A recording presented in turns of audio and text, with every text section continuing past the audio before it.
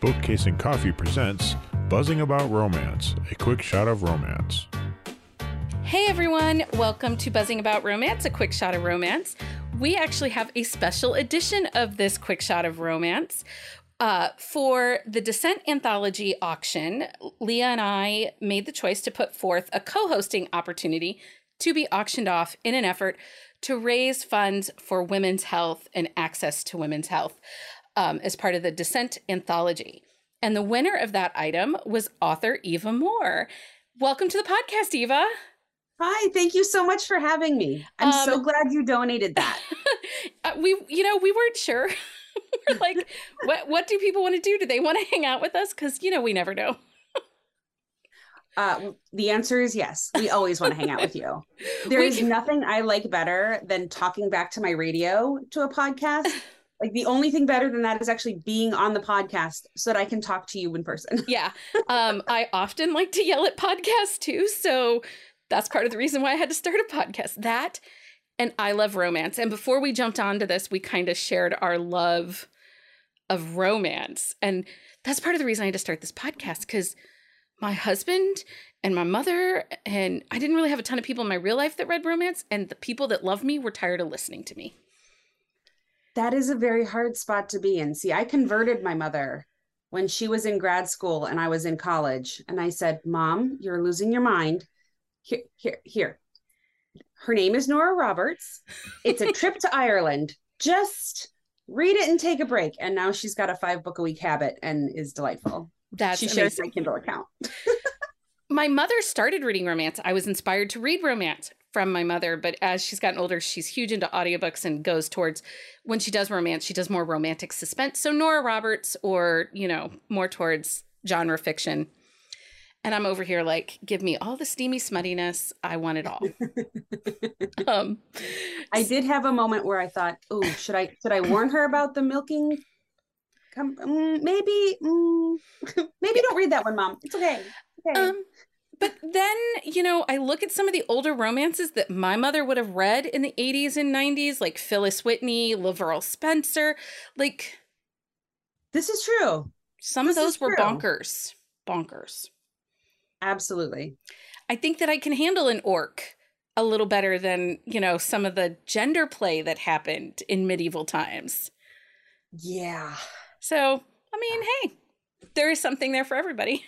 Exactly. And that's what I love about romance. And that's what romance has been for me since I was 12. Yeah. Yeah. I was it's funny too, because I know you do a lot over on TikTok. And, the conversation came up about like parents not wanting their kids to read romance. And I'm like, well, first of all, it's not my job to parent your child. But the other piece of that is I read it young and I'm okay. Can I tell a funny story? Yeah, go ahead. My mom had no idea that I started reading romance at 12 until she heard it on a podcast that I did. And she listened to it and she called me. I knew she'd listen to it because the minute she called me, she goes, did you really start reading when you were 12? You snuck to the library? And I'm like, yeah, I just hid in the back and read for 4 hours and then came home for lunch. Like, what did you think I did all summer? And she was mortified. And I said, but Mom, I knew more about what sex was, how it should feel, when it felt wrong. I had a good grip on male archetypes, so I knew which ones I liked and which ones I didn't. So when I started dating, I had more functional knowledge than most girls my age. Yeah. And I was very good about being able to like date a guy 2-3 times and be like, nope, you're not for me. No. I agree with all of that. I agree with, and we talk about everybody's romance origin story a lot on the podcast. And if you think about it, though, if you read Babysitter's Club, there was the Marianne and Logan storyline. How is that not a romance? Who was the author?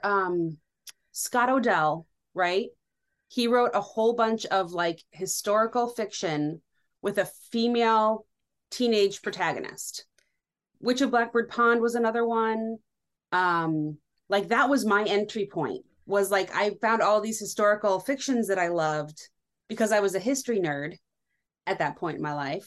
And then all of a sudden there was smooching in them. And I was like, oh, this is even better.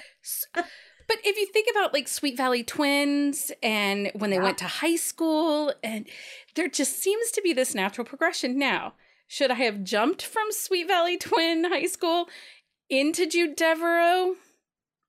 Maybe not. Maybe but not. You know what? We're fine. We're fine. Fine. My first romance was Warrior's Woman by Johanna Lindsey, which is a sci-fi, like, she's from an advanced civilization. He's a literal barbarian. And all I remember from my first reading was, you can do that in the woods? Like, what? Mine was Jude Devereaux's The Conquest, which is medieval. And he is a knight, a sir, a lord, and she is his page. But she's taken the place of her brother because she's trying to kind of hide out. And so it's this, he's attracted to someone who's supposed to be in a boy, but is not a boy. And there was spanking. And anyway. I feel like I've read some of those on a pirate ship too. Yes. Where it's like, oh, I'm not sure how this is working out, but okay. Joanna Lindsey did that a ton on the pirate ships. Yes, she did. A ton. Yes, she did. Okay, so I'm going to read your bio real quick, and then we'll get into a little bit more of this. So as a young woman, Eva Moore loved nothing more than to dive between the pages of romance and lose herself in the stories. They were perfect for avoiding midterm and report cards. She even met her husband while reading a book. About the time the second baby came along, though, she found she had little time for diving into anything but laundry. Missing her stories desperately, she began to make up her own. The stories she played with in her mind while she washed dishes and changed diapers eventually made their way into the pages, and she was hooked. Eva now lives in Silicon Valley after moving around the world and back with her college sweetheart, her 3 gorgeous girls, and 2 Shih Tzus, who think they're cats. That's funny. She can be found most nights hiding in her closet/office, scribbling away, and loves to hear from the outside world. Again, welcome to the podcast. We're so excited to have you. Thank you. I'm really excited to be here. So one of the things that we do in Quick Shots is we talk about books, and we're going to actually talk about one of your newer releases, and that's Catch a Vibe, which is your pandemic quarantine inspired romance. Yep. So we will get to that, but let's just talk about you as a writer first. Absolutely. So are you a pantser or a plotter? So I have been many things across my 15 books that I've written. I started off as a plain pantser. I then moved into like heavy detailed plotting, and that was too much also. And so now I'm more of a plantser. Like I have like sticky notes that tell me like the general idea of what's going to happen. But if I go too much deeper, my brain is like, oh, this is boring. You've already written this. You don't need to write this again. And then it takes me forever to actually write the scene. So I do outline loosely. I'm staring at my murder wall right now. My writers club, we call it our murder wall because it's like brown paper on the wall with sticky notes, and all it's missing is like red strings. And so funny. But that's my guideposts. Yeah.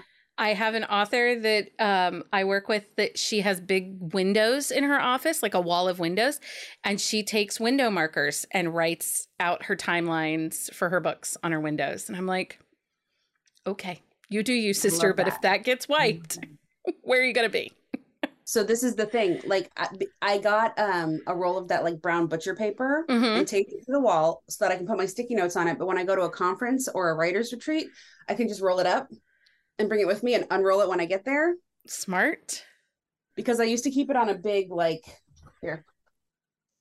I used to do it on a board like this. Yeah. But this doesn't fit in a suitcase very well. No, it doesn't. Not very well at all. So one of the things that's part of romance are tropes. And in our podcast, we're a little heavy on tropes. We do trope talks where we give book recs based upon some of our favorite tropes or niche tropes. Do you have a favorite trope? I do. I love a good grumpy sunshine. I love a friends to lovers. I I love a good cinnamon roll. Like I'm definitely more on the cinnamon roll beta end of the spectrum than the alcohols. But I would say like Grumpy Sunshine is my number one. Love it. We did a recent episode where we talked about Grumpy Sunshine, and our complaint is some people will label things Grumpy Sunshine, but they're just grumpy. Really an asshole. Yeah. Yeah. Not really grumpy. Yeah, no. Like I love a Grumpy Sunshine, but he can't just be a jerk, or she can't just be a jerk. There has to be reasons. It's not the same. It's more like taciturn and reserved and kind of like grumpy. Like you just want to give him like a donut or something and be like, cheer up, my dude. But there can be like a trauma associated to the grump. It just has to be like being angry for a purpose, not just angry. Yeah. Yeah. No, I agree. If they're just angry, I want to just put them in timeout and be like, shut up and sit over there. Like you do with your children. Yes. But I think it's one of those tropes that it's becoming a little more common and a little more popular, but it's really difficult to do it correctly. And actually, when we were going back and forth as to what we were going to do for this episode, you had mentioned After Hours on Milagro Street by Angelina M. Lopez. That is a great Grumpy Sunshine. She is a grouch.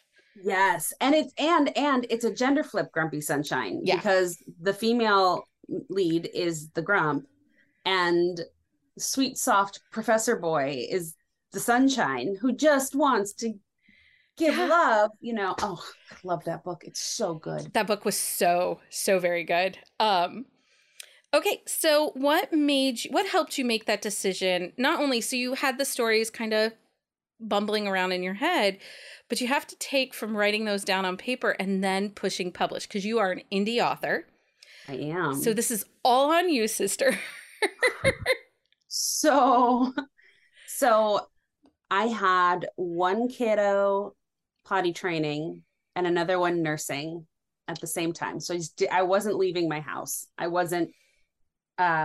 didn't have any time to myself to like sit with a book and read. That was not a thing that was happening. And so I had this dream, and it was a really good dream. It was like the bleak moment of a book. And I was like, that's not a book I've read. Like, I don't know where this came from, but it's not a book I've read. And then it came back the next night and the next night and the next. And I was like, oh my God, I have got to sleep. Like, I've got to get this dream out of my head somehow. And so I just wrote it all out, because that's often how I process my thoughts. And then I got intrigued by who these characters were. And I thought, oh, I'll just noodle it. I'll noodle for a while. And started writing, got really excited. I did the So You Think You Can Write contest with Harlequin. The Harlequin did a couple years ago. Mm-hmm. And I made it past the first round in that, but I didn't final or anything. But it was exciting. And it was something that was, it was a genre that I loved. It was something that was completely mine and not related to my children. I used to be a teacher, and I was used to thinking all day long. And I was going insane, not thinking about anything but other people's bodily functions. It's a lot. It is a lot. So much. They are now 14, 11, and 7. So like we're past a lot of that. But I was trying to figure out what my identity outside of wife and mother could be. And I was really enjoying writing these stories. And so I said, well, I want to be published by the time I turn 35. And on my 35th birthday, I uploaded my story with my own homemade cover, completely unedited, just tossed it up on Amazon. Do not do what I did. No, but you know what? It's okay that you did what you did, because you had the guts, you had the power, you did something like that. That's amazing. It might not have been perfect, but rarely are our first goes perfect. Well, so then I pulled it down a year later. I did some edits. I wrote the 3 other books that were in that series. I tried pitching to agents and editors, and they were all like, okay, but you've already published one, so we're not going to take the rest of the series. So I was like, okay, well, I guess I'm in this indie game, for good now, and I should probably figure out how to make it work. And I won another contest with book 4 in the series, and part of the prize was that they were going to help me publish it. And I was like, oh, okay, but books 1, 2, and 3 aren't currently out, and you want to publish book 4 by May. Oh, okay. So I edited 4 books simultaneously and published in January, February, March, and May. Okay. We got the first 4 books out, and it's been a wild ride ever since. It's so exciting though. And I think it takes like true like gumption and lady balls to do it. We often talk on the podcast, my co-host Leah and I, we both work in publishing, but neither one of us are going to write a story. We are happy to fix your words. We cannot write the words. And so we have like mad respect for anybody that writes the words, even if you're just writing shorts, because we're not doing that. I have to say, Eloisa James gave me the best advice. We were at an RT conference, probably 2017, 2018, maybe. And so in addition to being an amazing historical romance author, she's also the chair of the English department at Fordham University. Yeah. And we were talking about me being nervous about like it's not good enough, it's not perfect. Like I'm scared to put my book out because I know it's not perfect. And she said, stop. Good enough is good enough. Get the book to good enough and move on to the next one where you will get even better. Like, do you think that white men are laboring over their words, spending 4 or 5 years perfecting a book? No, that's not, like, they think it's good, they put it out there. Take that energy and just do it. Do it. Good enough is good enough. And you don't have to be perfect, because perfect is a construct. It doesn't exist. It doesn't. And it certainly doesn't in something like publishing in books that's always evolving. We're always moving a little more forward. We're seeing things changing almost on a daily basis within publishing. And, we can only hope that it continues to change and change for the better and not backslide. Absolutely. So yeah, like you have to do it. You got to take that chance on you. And as a mom and, also a woman, it's harder even for us, but we're showing our daughters we can do this. Look at us. That was a really big part of it for me, was I wanted my daughters to see me making time for something I love, putting effort into a job, even though I'm a stay-at-home mom, and I have been since number 2 came around. We lived abroad for a while, and so life got kind of hectic. But I really wanted them to see me, like, even if you're raising the family, you can still take time for yourself. You can still make space for the things that make you happy and that drive your ambition. And it's important. It's so important to have something that's yours. Yeah. So my girl child is older. She's 17. My boy child is 19. And I've been a stay-at-home mom since I had my boy child. And it's hard to carve out your own time, especially when they're little and they're close together in age. Yes. And for me, the pandemic is what gave us the opportunity to start the podcast.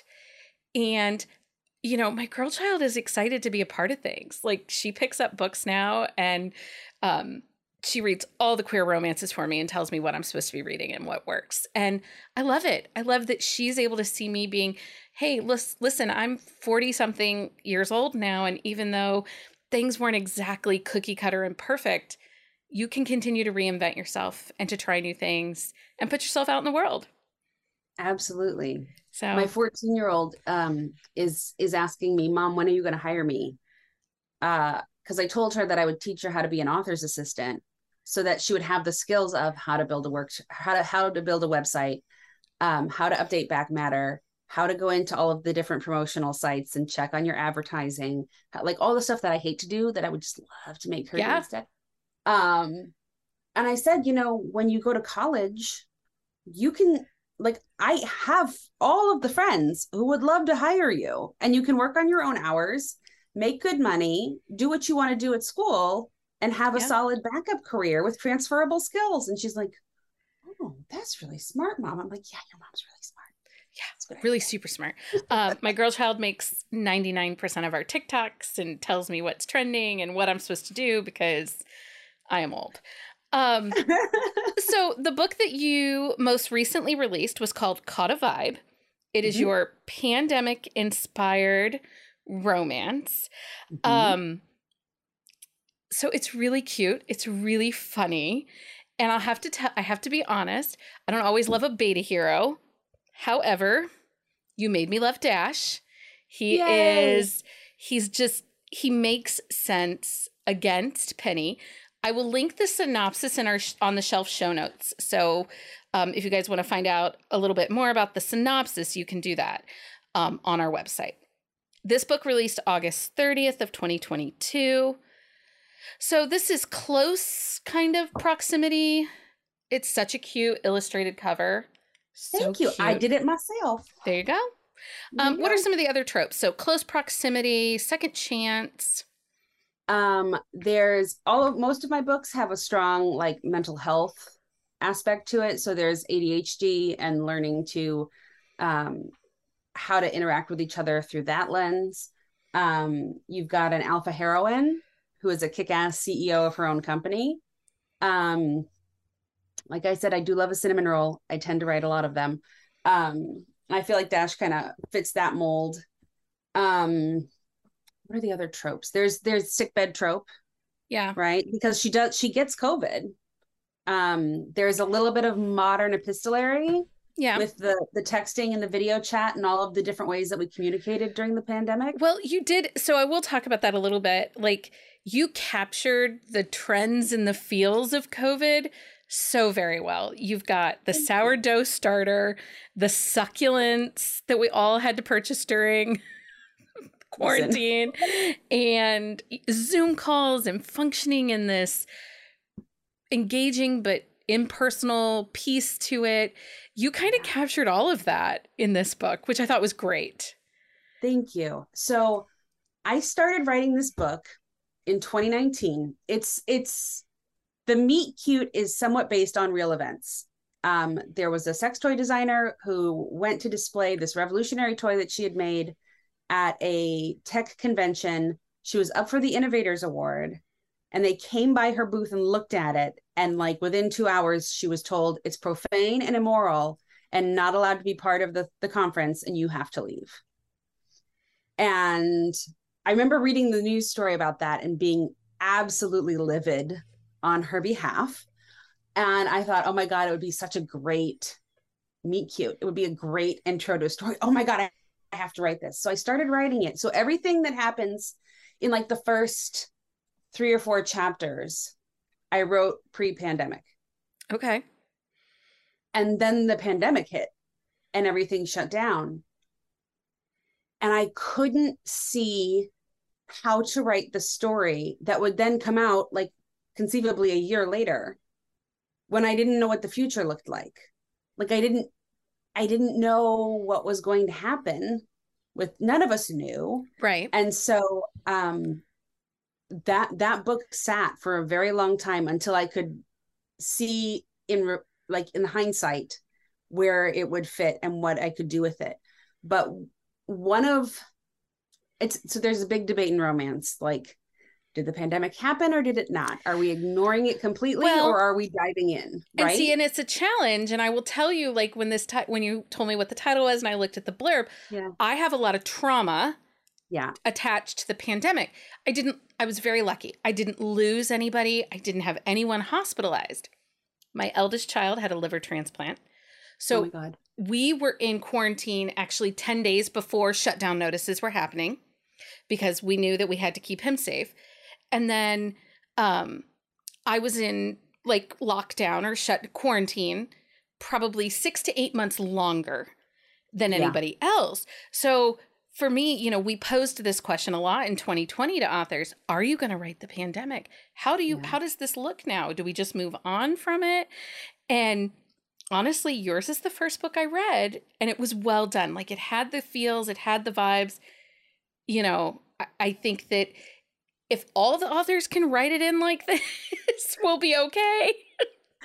Well, here's my thing, right? Like, in times of stress and depression, and, you know, when I am down, I reach for an HEA. I reach for a happily ever after, because I know it's going to deliver what I need. And damn it, I am reclaiming the pandemic, because as crappy as it was and as stressful as it was, like, we had a horrible, many bad things happened to my family personally during the pandemic also. But there's still a window for happily ever after. There were still situations where this terrible thing that happened could still have a hopeful and loving outcome. Well, you know, and I really wanted to put that on the page so that we can start to find the narratives that are going to make us feel better about what's happened in our past. Well, and if we kind of look at it and put it in context of, say, 9/11, yeah, contemporary romance in 2002, 2003 didn't, if there was a New York based, you didn't talk about it. It just wasn't brought up. But there were no more big airport love scenes. You know, yeah. It was slowly brought in. And I think that you had a lot of military heroes. And a lot of military heroes. Yeah. And in this book, you did it in such a way that it was like that. It was subtle and gentle without being like political or in your face. Mm-hmm. And, you know, the fact that Penny is this really dynamic, intense heroine who then is forced to like sit down stay at home in a box and, you know, can't go out and fight and do the things she wants to do. That makes for like a really dynamic story, because she now has this hero who wants to support her and love her and do all that he can. But who comes with a very specific mindset that she has never had to live with in close proximity. Yeah.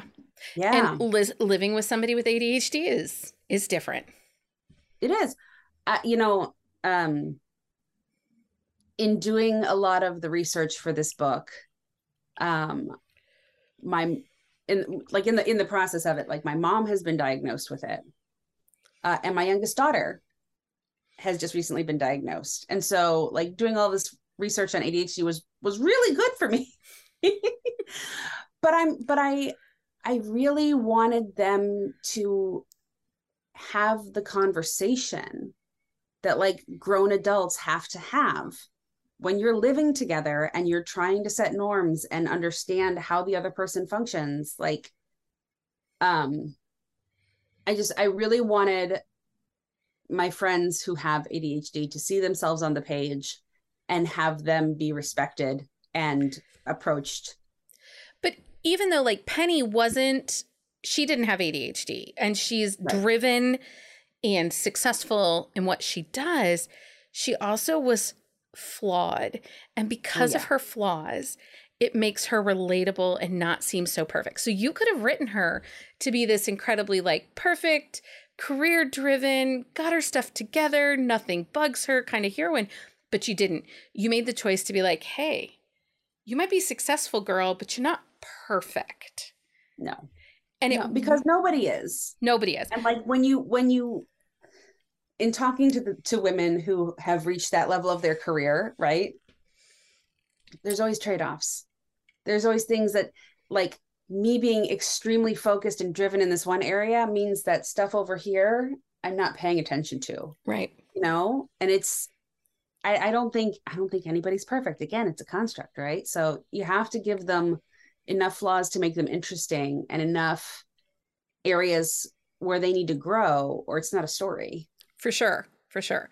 Okay, so people can find Caught a Vibe. It's out now wherever you buy books. You also had a story within the Descent anthology.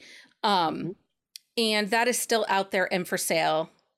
Until Halloween. It comes down. Okay, so when this drops, October it will not 33rd. Be on sale anymore. Oh, no. That's okay. That's okay. That's fine. I'm pretty sure most people have grabbed that. What is next for you? What kind of projects do you have in the air?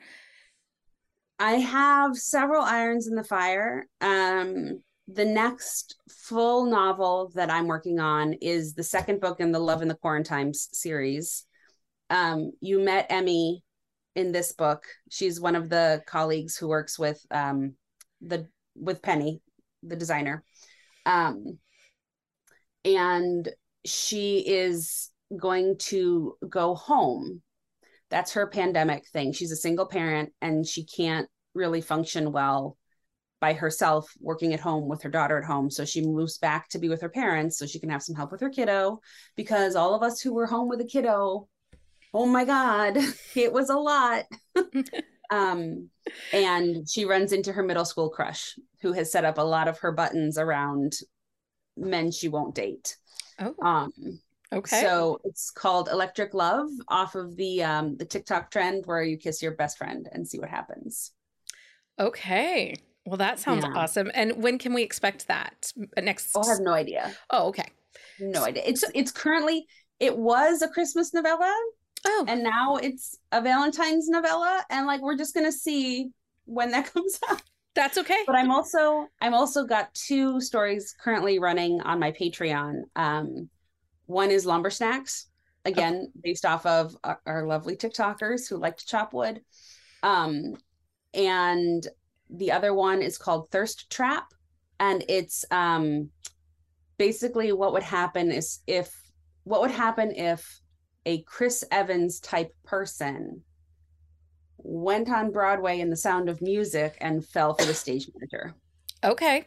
So in our On the Shelf show notes for this episode, I will link all the places to find Eva, including her website and her Patreon. Thank you so much for bidding on this and coming on and chatting with me about Caught a Vibe and about being a romance author. Thank you so much for supporting the auction. I can't believe, I can't wait until we can announce final numbers, because it is a significant chunk of change that is going to reproductive rights. And I am so proud of us. So exciting. So exciting. And congratulations on getting your USA Today bestseller letters. That's so exciting. Thank you. Thank you. I can't imagine a better project to do it on. No, it really was perfect. It's exactly the project that it probably needed to happen on for so many. So congratulations. And again, thank you so much for joining us. Until next time, everyone, happy reading. Find us on Instagram at Buzzing About Romance or on Twitter at Buzzing Romance. If you like the podcast, please leave a review. If you'd like to support us directly, join the Bookcase and Coffee Patreon and receive exclusive content only available to Patreon members. Check out bookcaseandcoffee.com for our on-the-shelf show notes.